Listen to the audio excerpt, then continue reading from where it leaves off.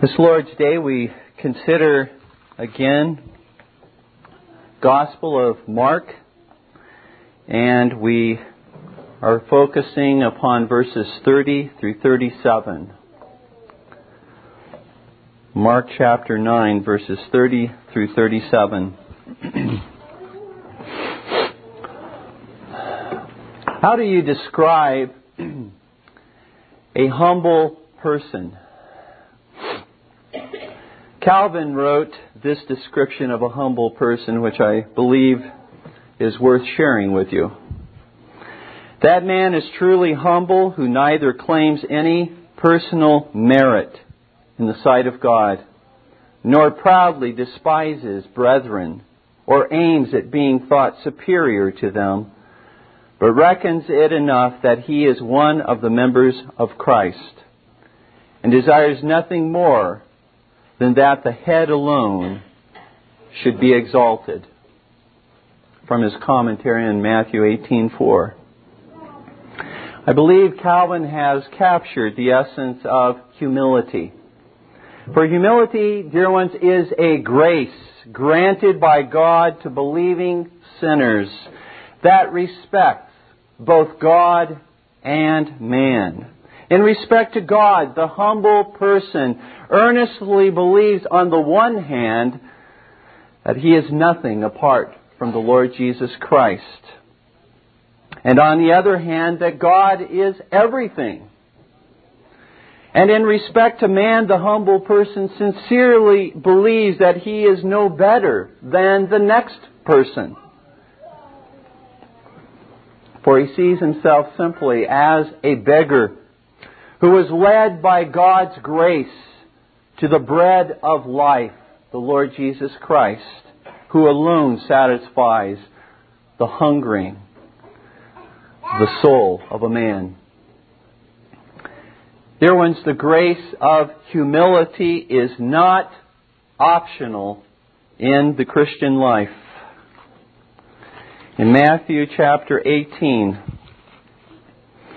verses 3 and 4, the Lord Jesus says, "Verily I say unto you, except ye be converted and become as little children, ye shall not enter into the kingdom of heaven. Whosoever therefore shall humble himself as this little child, the same is greatest in the kingdom of heaven." You see, although humility, like every other grace freely given to us by God, is not perfected in this earthly life, nevertheless, we must ask ourselves this question: do we sincerely believe that we are nothing apart from Jesus Christ, and that the one true living God that's revealed in the Scriptures is everything? Do we sincerely believe that? Yes, we may be weak in the area of humility, but do we earnestly believe that? Do you also truly believe that you are what you are by the grace of God alone, and that you are not superior to others by your own gifts, by your own accomplishments, or by your own efforts? Today, dear ones, we shall take a serious look at the grace of humility as presented by Christ to His own ministers, the apostles. The main points for the sermon this Lord's Day are the following. First of all, the supreme example of humility from Mark chapter 9, verses 30 through 32. And secondly, the instructional lesson concerning humility from Mark chapter 9, verses 33 through 37.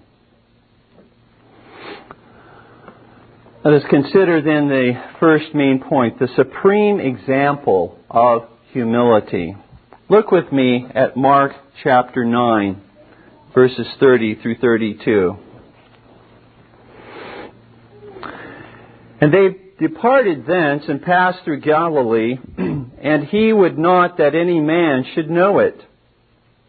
For he taught his disciples and said unto them, The Son of Man is delivered into the hands of men, and they shall kill him.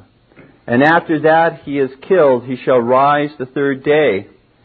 But they understood not that saying, and were afraid to ask him.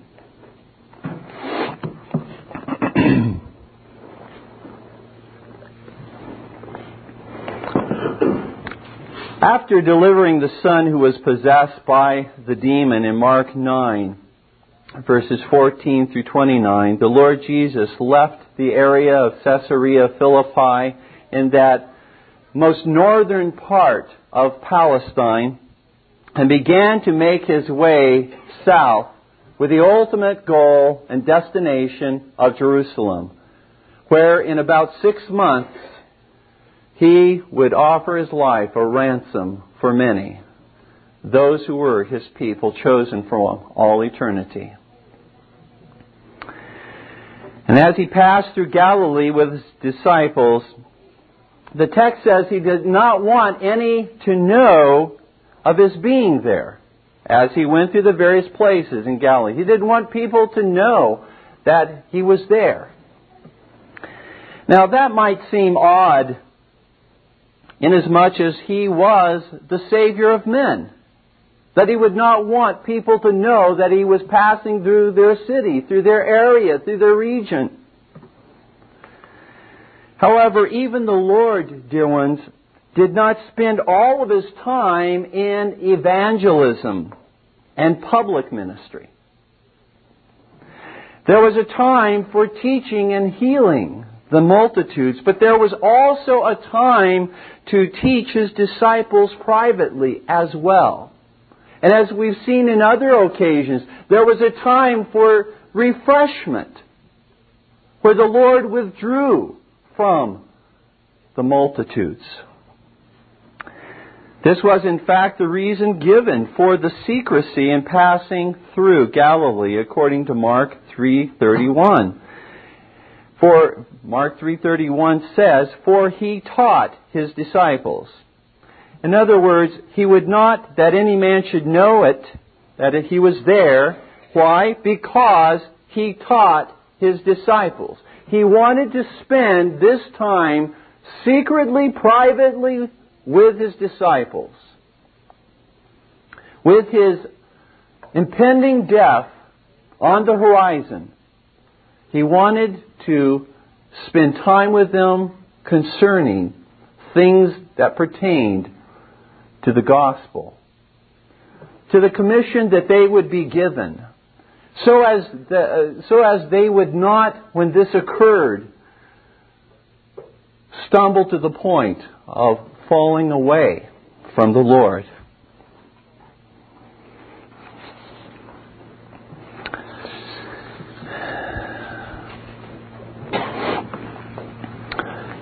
Likewise, dear ones, the minister of Christ must not only minister to the needy multitudes, but he must also, at times, let no one know that he is at home. At times, he must take his phone off of the hook. The same is true of elders. At times, he must simply put on the recording machine and take messages, because he has his time to spend with the Lord as well. He has his time to spend with his little disciples, his family, as well. And so there are times in which the minister, the Lord Jesus Christ, is not available, even as Jesus was not available to the masses. Because the minister's job is not only to the multitudes and to the masses, or to the church at large, but also to his own growth in Christ, meeting with Christ, spending time in learning of Christ, as well as investing his life in his family. Well, what was it that Christ taught his disciples in private here? He continued to bring before the minds of the apostles the reason for their journey to Jerusalem, namely his betrayal, his death, and his resurrection. You will recall that this is not the first time that the Lord has brought this particular subject to the attention of the disciples. In Mark 8:31, it says, "And he began to teach them that the Son of Man must suffer many things and be rejected of the elders and of the chief priests and scribes and be killed, and after 3 days rise again." And in that particular passage, you'll recall that Peter rebuked the Lord, saying, "Lord, this cannot be so." And the Lord then rebuked Peter, "Get thee behind me, Satan. Thou savorest not the things of God."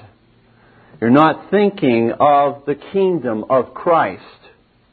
You're thinking of merely some temporal kingdom. You're merely thinking of temporal benefits here. You're not thinking of the ultimate goal of Christ's kingdom, to bring in God's elect, to bring His kingdom to the ends of the earth.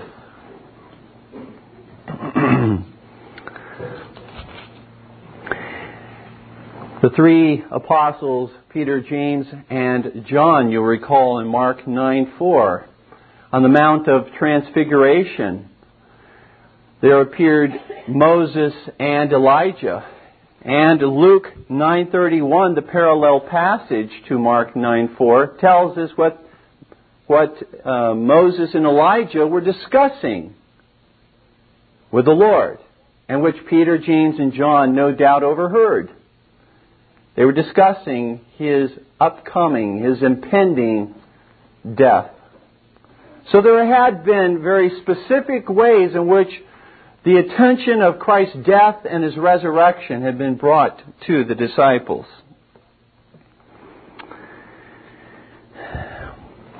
I would submit to you, beloved, that here is the supreme example of humility in which to follow. The humility of the Son of God, the sinless and exalted Son of God, humbled Himself to be betrayed by Judas, to be betrayed by the Jews, to be crucified as a cursed criminal upon a shameful cross, that He might, in order that He might be highly exalted through His resurrection. This humiliation and exaltation of the Lord Jesus Christ is so clearly spelled out for us in Philippians chapter 2, verses 3 through 11, where we read in the context that the Apostle Paul is teaching the Philippians about humility and not esteeming themselves higher than others, looking out for the interests of others rather than simply for our own interests. Paul says, "Let nothing be done through strife or vainglory, but in lowliness of mind let each esteem other better than themselves. Look not every man on his own things, but every man also on the things of others. Let this mind be in you, which was also in Christ Jesus, who being in the form of God thought it not robbery to be equal with God, but made Himself of no reputation, and took upon Him the form of a servant, and was made in the likeness of men. And being found in fashion as a man, He humbled Himself, and became obedient unto death, even the death of the cross. Wherefore God also hath highly exalted Him, and given Him a name which is above every name."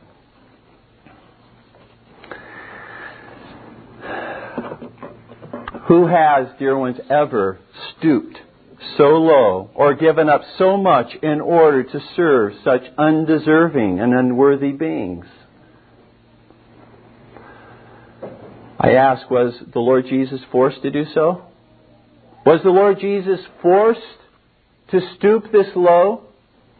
Absolutely not. He freely lowered Himself in order to minister to us in our wretched, helpless estate. A wretched and helpless state which we ourselves deserve to live in and to be condemned in. For we, through our hateful rebellion, had turned against our most benevolent Creator. There was nothing in us, beloved. There was nothing within us that compelled Him to lower and to humble Himself in order to save us. If anything, our sin should have immediately called down the righteous condemnation of God upon us forever and ever. No, it was not our worthiness. It was all of His worthiness. It was His love and His mercy and His grace that brought Him to earth in order to be betrayed to death by His own disciple Judas and by His own people, the Jews, to whom He had showed such kindness. Dear ones, if you do not understand and love the humiliation of Christ, you will never know what it is to be truly humble. If you'd rather just simply pass over this part of the text, you'll never know what it is to be truly humble before God and before others. In fact, you cannot be unless you truly understand this text. That Jesus was betrayed, that He was crucified because He humbled Himself for you and me. If Christ's cross, dear ones, is not something you are willing to take up yourself upon your own shoulders and daily to bear and to learn joyfully what it means to die to self, then you will never be truly humble. If Christ's betrayal by His own does not become that which you yourself are willing also to bear, that you are willing to be betrayed by those who are dear to you for the sake of Christ, you will never truly know and understand humility.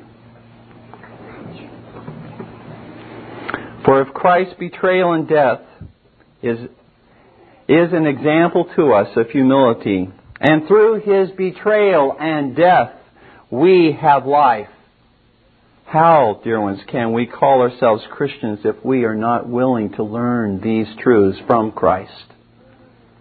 To learn by His example. We cannot obviously suffer in order to forgive others their sins as Christ did. His suffering was unique.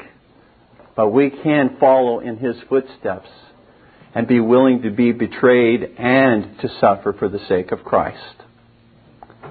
Herein we learn what true humility is, in lowering ourselves, humbling ourselves in order to serve Christ and to serve others. Is it easy?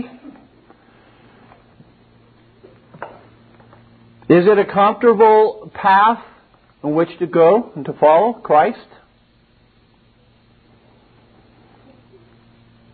No, it's not. In fact, it is very uncomfortable. In fact, it is painful. In fact, it is a life of death. For we must die, dear ones, in order to live. We must suffer in order to be glorified. We must suffer the discomfort of this world in order to enjoy the comfort of the Lord Jesus Christ. But by the grace of God, dear ones, though it is impossible for us to walk this path of humility, By the grace of God, we can do all things through Christ, who strengthens us. With man, it is not possible, but with God, it is possible. Dear ones, you need not cut yourself with knives or rocks. You need not abuse yourself in order to receive the grace of humility. You simply need to take hold of the Lord Jesus Christ, who is humility personified. You simply need, dear ones, in your life to learn of the humble Savior and to grow in Christ. It is through, dear ones, His humiliation that Christ entered into His exaltation at His resurrection. And it is through our humiliation that we will enter into our exaltation. And apart from our humiliation, we will not enter into our exaltation. It cannot happen. It will not happen. It is ordained. It is the ordained way to exaltation through humiliation. Dear ones, the gospel has not been truly told if we furthermore leave out the exaltation of Jesus Christ, His resurrection. We have not given the full gospel if we merely talk about the death of the Lord Jesus Christ. For many false teachers of false religions have suffered death for their cause. But only Christ was gloriously resurrected from the dead, never to die again. His exaltation, beloved, is a certain guarantee that His humiliation was true, faithful, and received by the Father as a sufficient payment for His chosen bride. Do you want to know whether the bride is acceptable before the Father? Look to the resurrection of the Lord Jesus Christ. He's not in the grave. There we see that the Lord has received the payment which Christ offered for His chosen bride. Just remember, no bodily resurrection of Christ, no forgiveness of sin, and no eternal life for men, regardless of what they may believe Christ to have accomplished upon the cross. The text says in Mark chapter 9, verse 32, that the apostles did not understand what Christ taught about His betrayal and death. And we ask ourselves, why didn't they understand what the Lord was saying here? It was very clear. The Lord said that He was going to be betrayed into the hands of sinful men and that He was going to die. He was going to be killed. Not simply die, but to be killed. To be crucified. Why didn't they understand? Well, let me give you what I believe 3 reasons why they did not understand what Christ said. First of all, they didn't understand because of their own natural blindness and dullness of mind to understand what is spiritual. I believe that the apostles were certainly, except for Judas Iscariot, the apostles were regenerate. They did believe in the Lord Jesus Christ. But in many ways they were yet carnal and fleshly in their understanding. You see, it is the spiritual man who is led of the Spirit, who understands the things of the Spirit of God. And the apostles here at this particular point in time, which leads us to the second reason, were so filled with the temporal kingdom that they couldn't see Christ's death and resurrection. They couldn't understand how Christ could be betrayed and how He could be crucified. It didn't fit into their their preconception about the kingdom of God. They were anticipating a mere temporal kingdom wherein Christ, the Messiah, would reign over Israel from Jerusalem. And the third reason, then, why they could not understand is because of their own unwillingness to hear of the sufferings of Christ, which would obviously also entail their own sufferings. If Christ suffers, they naturally would conclude, if the Master suffers, then we're likely to suffer as well. And so, due to these particular reasons, they did not understand. And dear ones, likewise, we will suffer a lack of understanding of God's revealed will for our lives.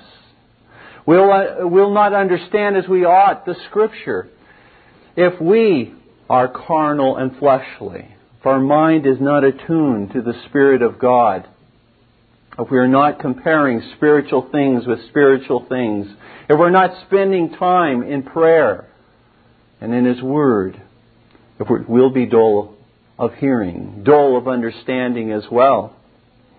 And if our minds are fixed upon a temporal kingdom, if our minds are fixed upon this earth, we will not understand the great and powerful and mighty things of God. And thirdly, if we, dear ones, are unwilling to suffer for Christ, we will avoid every interpretation of the Scripture which would lead us to that conclusion. We will seek to make our life as comfortable as we possibly can, because we want to avoid at whatever cost, suffering.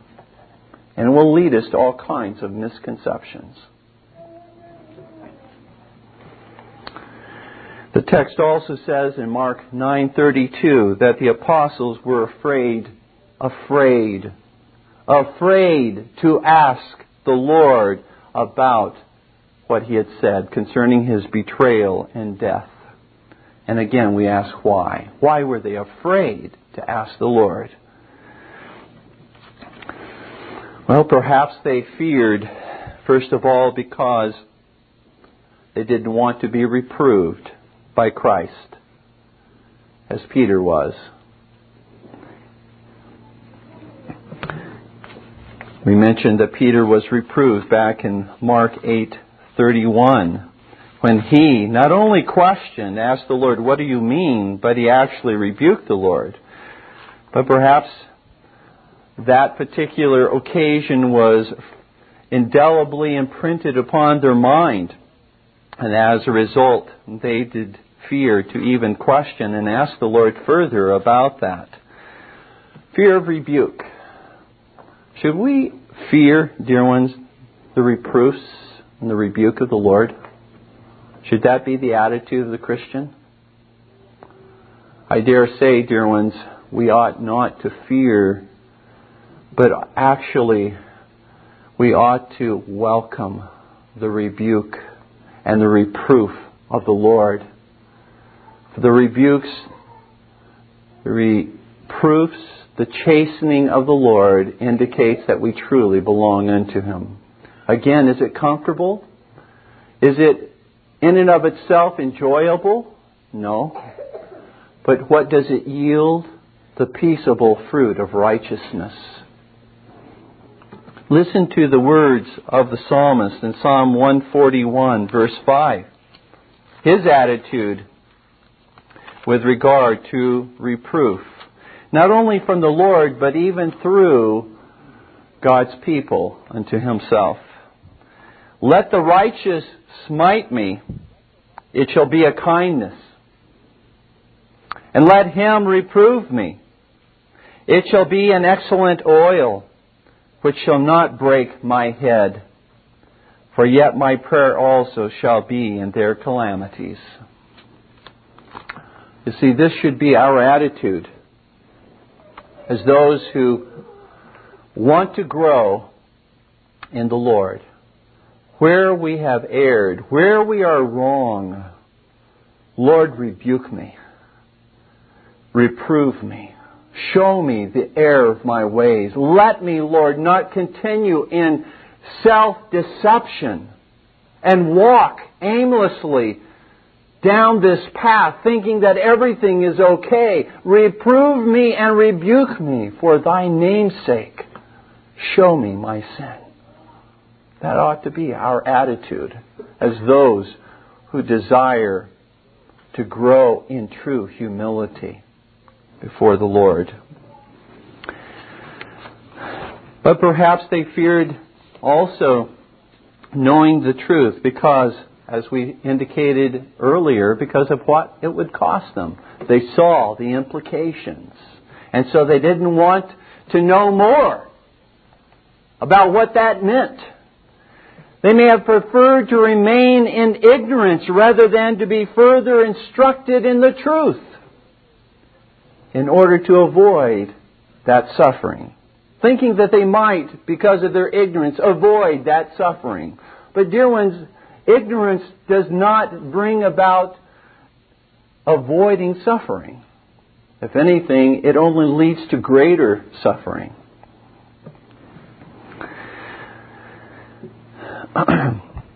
How we also may fall, dear ones, into the trap of thinking, Lord, keep me ignorant, for it is a much more comfortable path. Keep me ignorant, because it requires less of me. I'm less accountable if I am more ignorant. However, the one who is truly humble does not cry out, Lord, keep me ignorant. The one who is truly humble before the Lord cries out, teach me Thy ways, O Lord. Lead me in the paths of truth and righteousness, whatever it may cost me. For I desire at whatever cost to grow in the grace and in the knowledge of the Lord Jesus Christ. There is a truly humble soul who can pray that prayer. The second main point from our text is the instructional lesson concerning humility.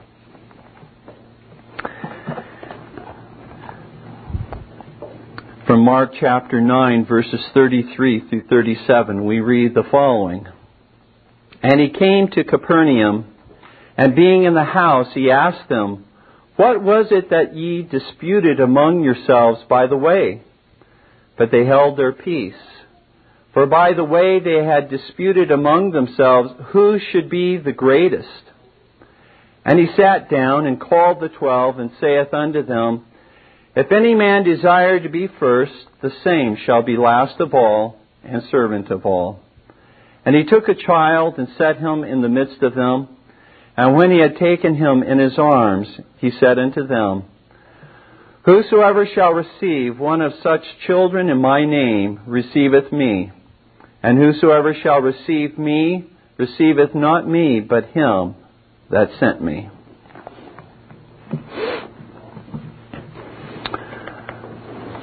Christ and His disciples came to Capernaum, where Peter and Andrew resided, according to Mark 1:29. This may have been the home into which the Lord now went, and it may have even been the very child of Peter that was placed in the midst of them. We read in Mark 9:33 that the Lord privately asked His disciples, What was it that ye disputed among yourselves by the way? What were you debating about? Apparently, as they traveled throughout Galilee, there were times in which the Lord allowed the disciples to linger behind. And it was probably one of these times that they got into this particular dispute or this debate while the Lord walked on ahead. No doubt desiring to meditate, to pray, to think even Himself upon these things. But the Lord, being the Son of God, perceived and knew that they had been disputing about a particular issue. Namely, the issue of who should be the greatest.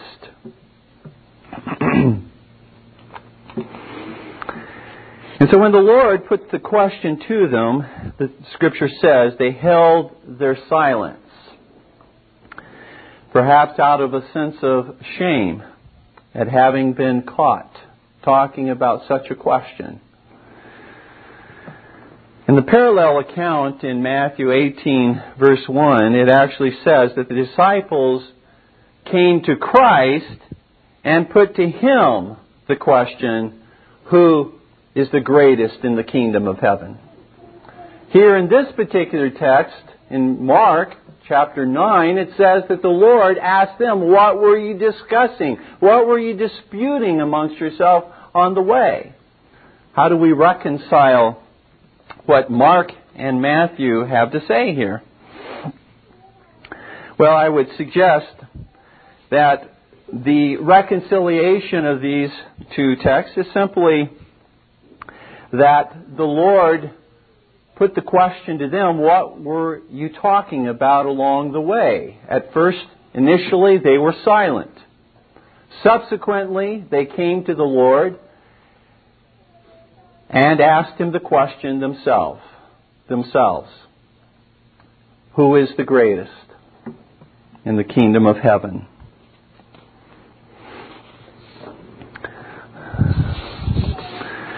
Now, if this whole matter, dear ones, does not demonstrate the sinful weakness and the frailty of the apostles, I don't know what does.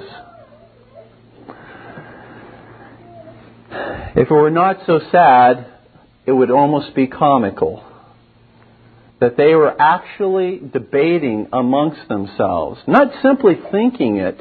You know, it's bad enough that we would think that I am the greatest. I will be the greatest in the kingdom of heaven. They were not simply thinking about it. They were actually debating and disputing about it amongst themselves. Here were grown men, yea, even the chosen apostles of the Lord Jesus Christ, debating over which one of them would hold the number one position in Christ's kingdom.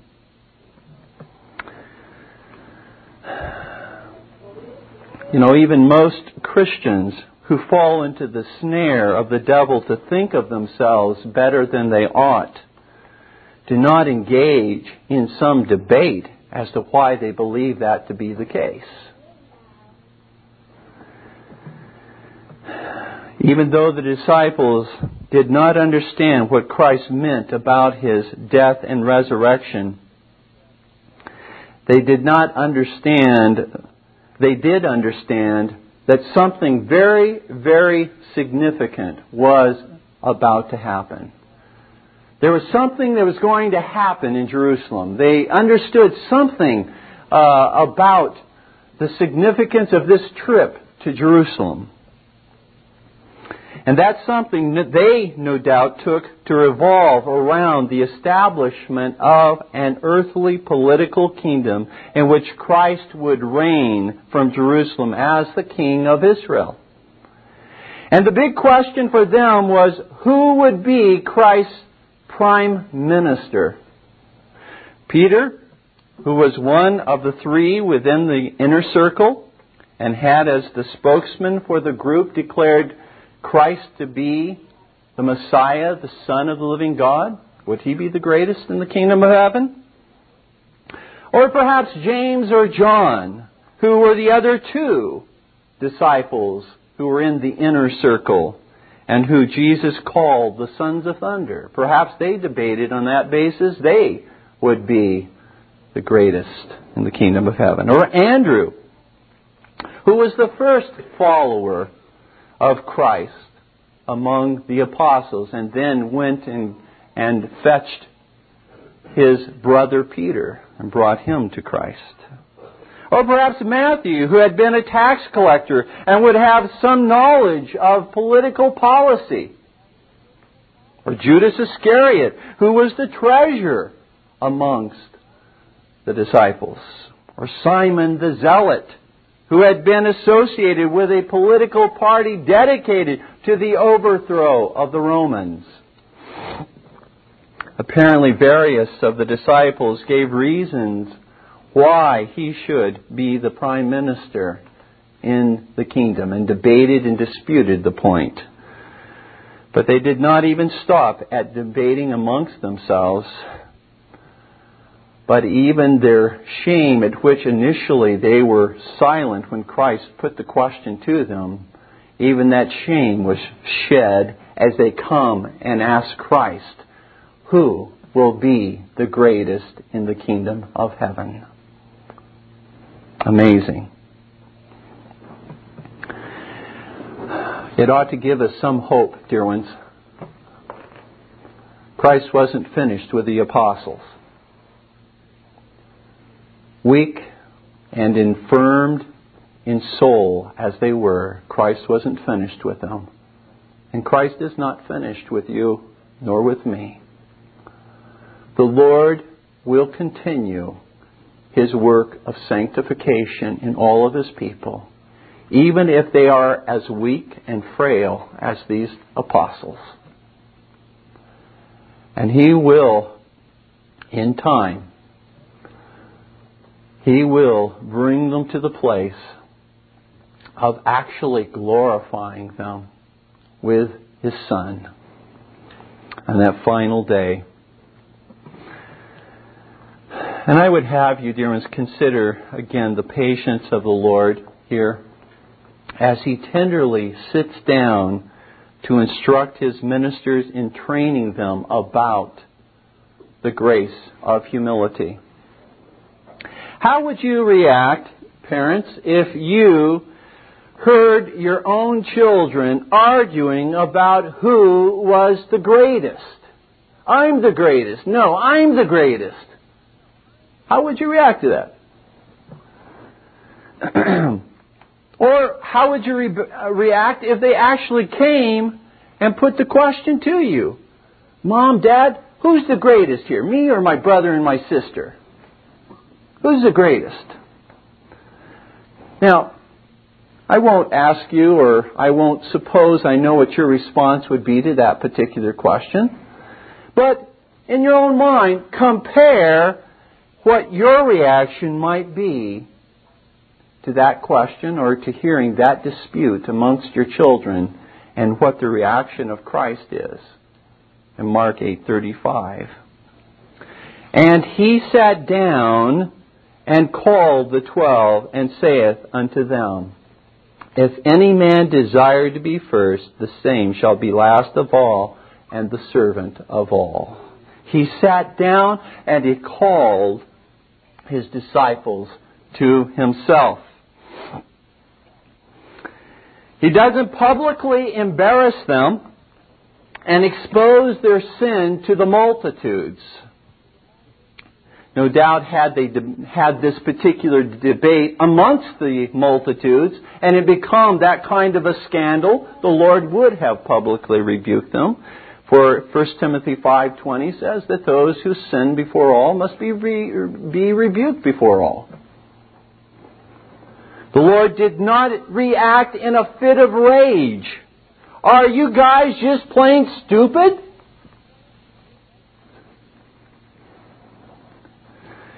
If the Lord was patient with these weak but foolish disciples, will He not also be with us as we stumble along the way? For He is the same yesterday, today, and forever. And I would ask you, husbands, how patient are you in teaching your wives? Do you have the patience of the Lord here? In instructing your wives, instructing your children? Or do you fly off the handle when a particular question appears to be beneath you?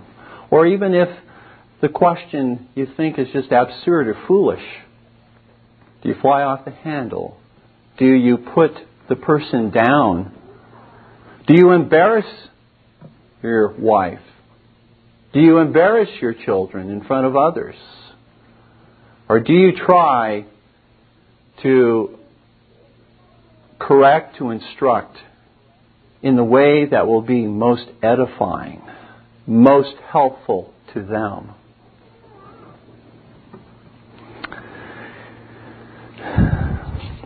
The patience of the Lord here, dear ones, is a further incentive to our growth in humility. We want to be humble.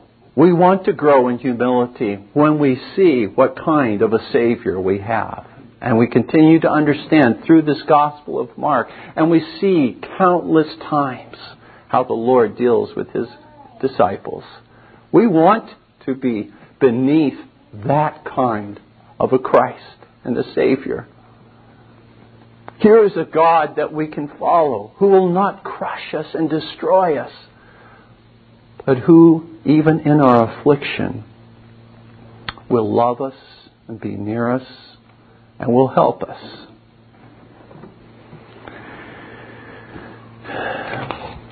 Well, here the Lord first instructs His disciples by precept in verse 35, and then the Lord instructs His disciples by outward sign in verses 36 and 37. Let us consider how the Lord instructs His disciples by precept. The Lord says, "If any man desire to be first, the same shall be last of all and servant of all."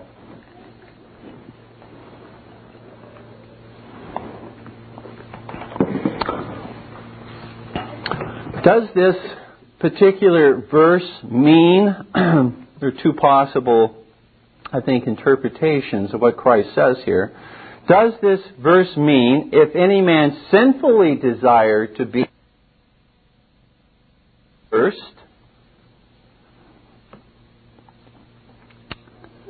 the same shall be last of all and servant of all?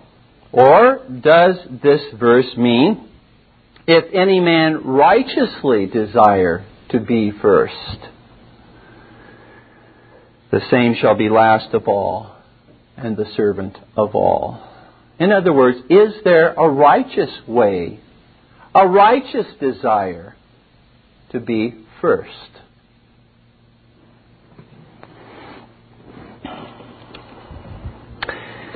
Well, I would first of all indicate that the if clause here, now we find in verse 35, if any man desire to be first, is a condition of reality, like we mentioned in the last sermon, which actually, from Christ's perspective, means this: if any man desire to be first, and certain men do desire to be first.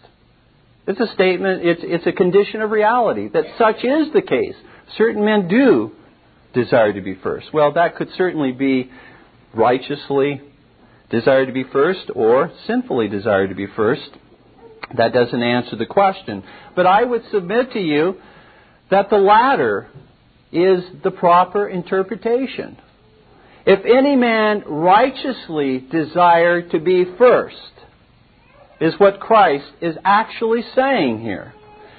There is, in a very real sense, that we ought to desire to be honored by Christ.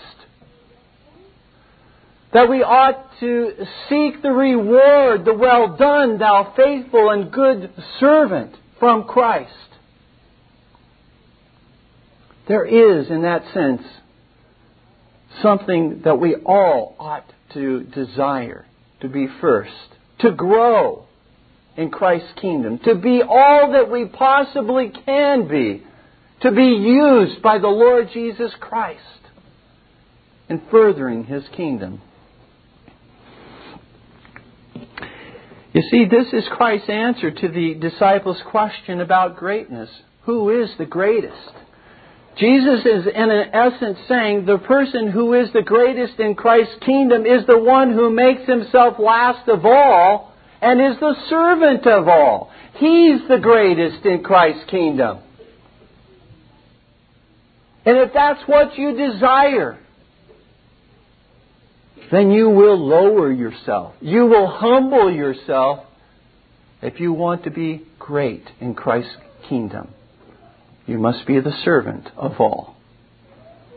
Now remember, He is not merely speaking by way of general principle to all of us who know and embrace the Lord Jesus Christ by faith, but He's also speaking in a very specific and particular way to the apostles as ministers of the Lord Jesus Christ. And for that reason, I would especially note that this has reference to elders and to ministers of Christ in their calling.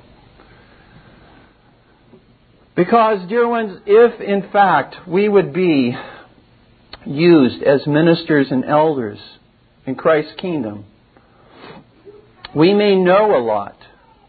We may have studied a lot. We may know the languages, Greek, Hebrew, Latin, and many other languages, so that we can read these things in the various languages in which they were written.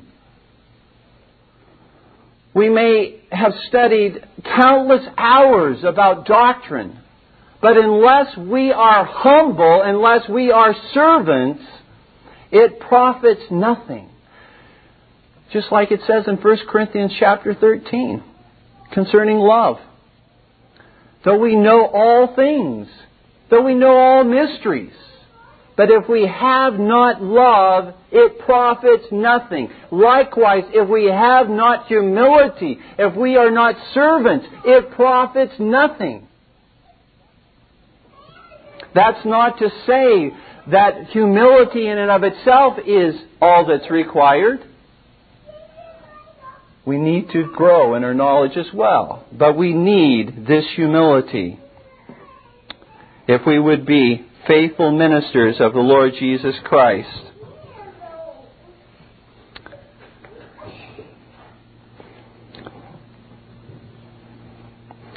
Christ, I would submit to you here, abolishes the supremacy of any one of the apostles over the other,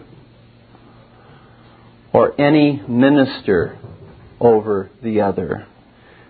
Thus he destroys here the primacy of Peter and the papacy as flowing from Peter. This would have been, dear ones, a most opportune time to explain to the disciples that Peter was to be the visible head of the church, if such were the case. But the Lord not only does not teach it here, but believe it or not, this same issue is yet to come up 2 more times before Christ dies. Who is the greatest? Still, they have not gotten the point. Who is the greatest? 2 more times. In Mark 10:35 and in Luke 22:24.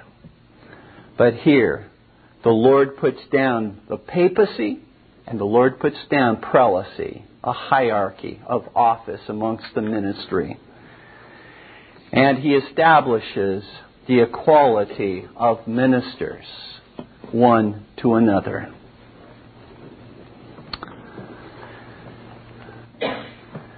How ministers and elders must especially beware of the sin of desiring preeminence over their brethren. And for this reason, the Apostle Peter says in 1 Peter chapter 5, verses 2 and 3, "Feed the flock of God which is among you, taking the oversight thereof." So ministers have authority to take oversight over the flock which is committed to them. "Not by constraint, but willingly.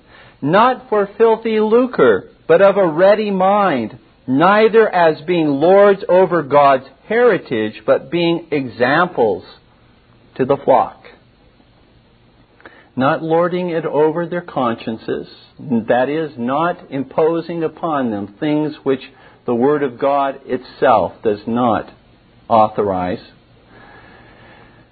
but rather setting an example before them, walking in all faithfulness before them, in humility of mind, just as Christ has set an example for us to walk, so ministers and elders should set an example for the flock to walk accordingly.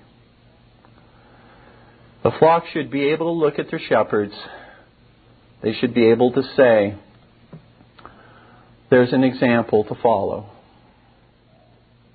Not merely in knowledge, but an example in humility, lowliness of mind, and a willingness to help and to serve. The greatest ministers and elders are the greatest servants in putting aside all selfish ambition and rivalry. Yes, the spirit of rivalry exists amongst ministers and elders. Ministers and elders are tempted by way of vain rivalry, competition. And this, dear ones, must be put down in our lives if we are to be effective in the kingdom of Christ.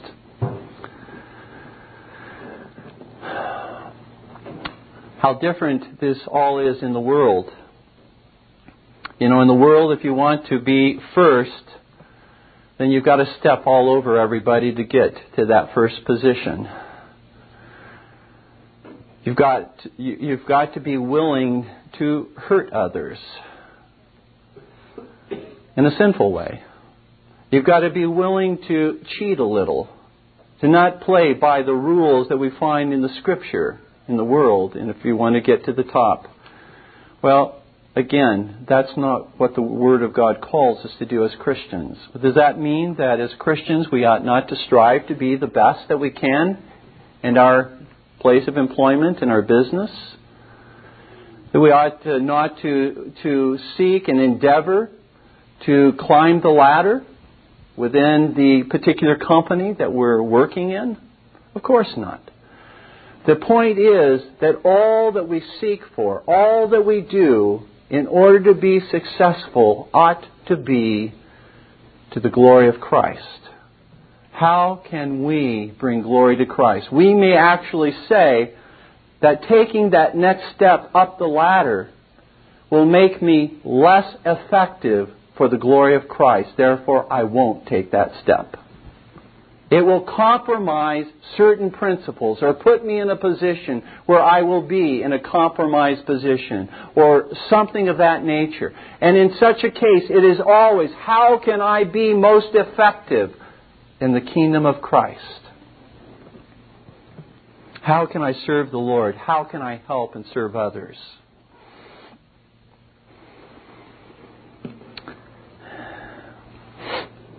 And finally, the Lord instructs by an outward sign in Mark 9:36 through 37,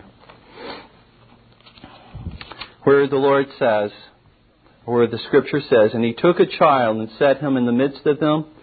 And when he had taken him in his arms, he said unto them, Whosoever shall receive one of such children in my name receiveth me, and whosoever shall receive me receiveth not me, but him that sent me."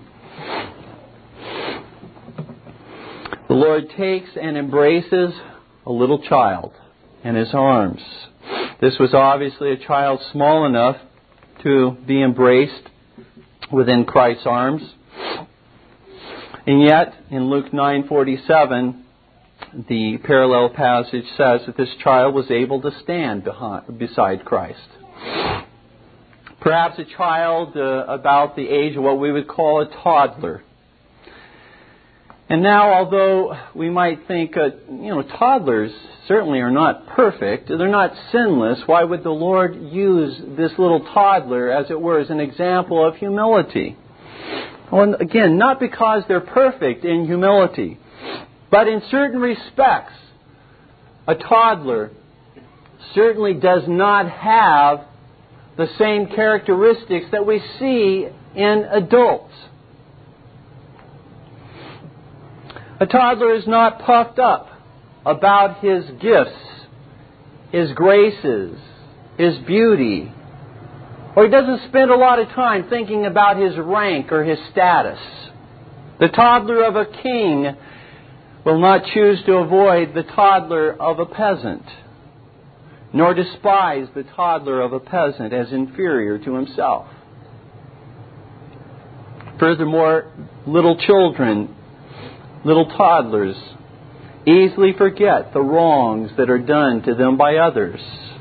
They do not hold grudges. Characteristic of little children. They move on. And so, dear ones, are we to be like a little toddler in these respects if we would enter into the kingdom of heaven? We must not be preeminently concerned about our gifts, our graces, our beauty, or our rank in comparison to others. Certainly we should seek to grow in the grace and the knowledge of Christ, and in that respect seek to be great in the kingdom of Christ. But we ought not to compare ourselves to others in such a way that we look down our noses at others, that we think little of other brethren in our midst. One last question as we close this Lord's Day. How do we practically stir up the grace of humility in our souls? Let me give you 4 suggestions as we conclude this Lord's Day. First of all, we earnestly seek the Lord for the manifestation of humility in our lives. Anything that you would seek to exemplify and manifest in your life must become a sincere and fervent expression in prayer. Not a casual expression in prayer, but one over which you spend much time beseeching the Lord. Lord, grant me humility. Grant that I would not be defensive at Thy reproofs. Grant that I would not belittle others in order to put myself up and make myself look good. Grant, Lord, that I would be humble before Thee and recognize that I am what I am by the grace of God alone, and that I would be a servant to others. Secondly, if we would stir up the grace of humility in our souls, we must labor to know our sins and weaknesses and to earnestly grieve over them. We must not casually pass over our sins and our weaknesses, but we must look them straight in the face. We must recognize them. We must see them for what they are, that they are a violation of God's revealed will. They are a violation of His commandments. They are contrary to the nature of Christ. But on the other hand, dear ones, still on the same point, we must not be overly preoccupied with our own sins and weaknesses and frailties, lest we fall into the opposite extreme, where we are only and always grieving and sorrowing, but never moving beyond that to enjoy Jesus Christ through His grace. A humble person is not one who is always belittling himself in every possible way, condemning himself in every possible way. You see, that is as much of a preoccupation with self as is the opposite extreme, where one is pouring all kinds of accolades upon himself. Either extreme, dear ones, will keep us from true humility. And in conjunction with that, dear ones, if we would be truly humble, we must avoid all self-pity. We must avoid, dear ones, feeling sorry for ourselves. Because when we do so, again, recognize that is not humility, to feel sorry for yourself, to wallow in self-pity. That is preoccupation with self. That is not the characteristic of humility. Thirdly, if we would stir up the grace of humility in our souls, we must look to Christ. Not only look to ourselves to see our own sins and weaknesses, but we must look from there. We must look to Christ. We must look to Christ for His grace to help us, to sustain us. We must look to Christ and His example and how He, being the Son of God, came down and suffered that we might be saved. who as the Master put on the towel and washed His own disciples' feet. We must look to Christ. And lastly, we must embrace the promises of Christ if we would be truly humble. We must not, dear ones, merely read them. We must not merely quote them by memory, but we must embrace them. We must believe that they are true.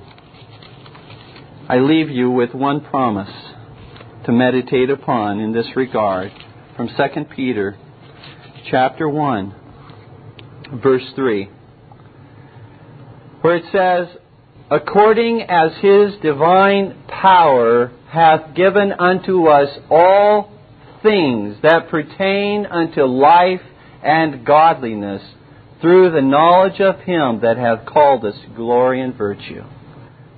Do you believe, this is a promise, do you believe that the Lord has already purchased for you in His death all grace that you need? That He has purchased already the grace of humility for you. It is a purchased gift and possession already that belongs to you if you trust and embrace Jesus Christ. Do you trust His promise that that is the case? You see, that is what we should do if we would grow in humility, is look to the promises of God.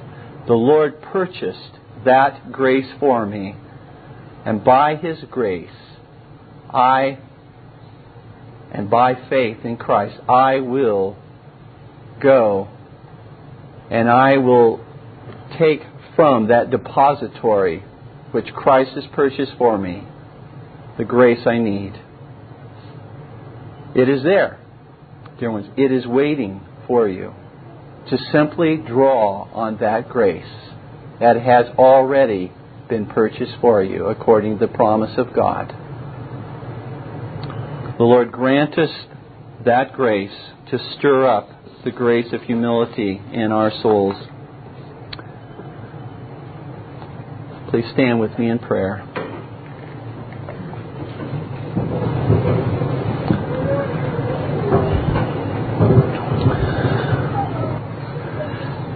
Our Heavenly Father, we do come before Thee, having heard from the throne of grace today, having heard Thou speak unto us by Thy Spirit concerning our sin of pride, our sin of self-conceit and vainglory and preoccupation with self and ambition and rivalry and competition that is unholy.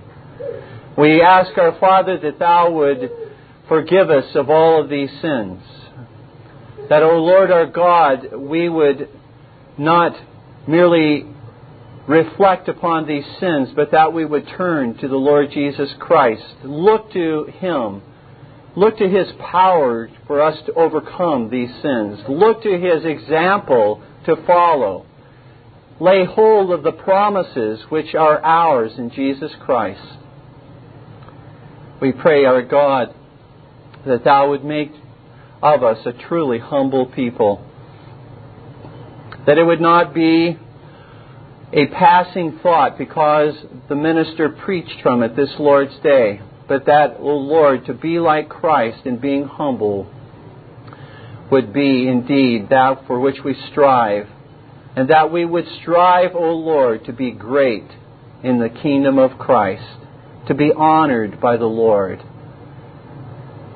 We ask our Father that Thou would grant these desires unto our hearts for the sake of Christ our Savior. Amen. This Reformation audio track is a production of Still Waters Revival Books. You are welcome to make copies and give them to those in need. SWRB makes thousands of classic Reformation resources available, free and for sale, in audio, video, and printed formats. It is likely that the sermon or book that you just listened to is also available on cassette or video, or as a printed book or booklet. Our many free resources, as well as our complete mail order catalog, containing thousands of classic and contemporary Puritan and Reformed books, tapes, and videos at great discounts, is on the web at www.swrb.com. We can also be reached by email at swrb@swrb.com, by phone at 780-450-3730, by fax at 780-468-1096, or by mail at 4710-37A Avenue, Edmonton, that's Edmonton, Alberta, abbreviated capital A, capital B, Canada, T6L3T5. You may also request a free printed catalog. And remember that John Calvin, in defending the Reformation's regulative principle of worship, or what is sometimes called the scriptural law of worship, commenting on the words of God, "Which I commanded them not, neither came into my heart," from his commentary on Jeremiah 7:31, writes, "God here cuts off from men every occasion for making evasions, since he condemns by this one phrase, 'I have not commanded them,' whatever the Jews devised.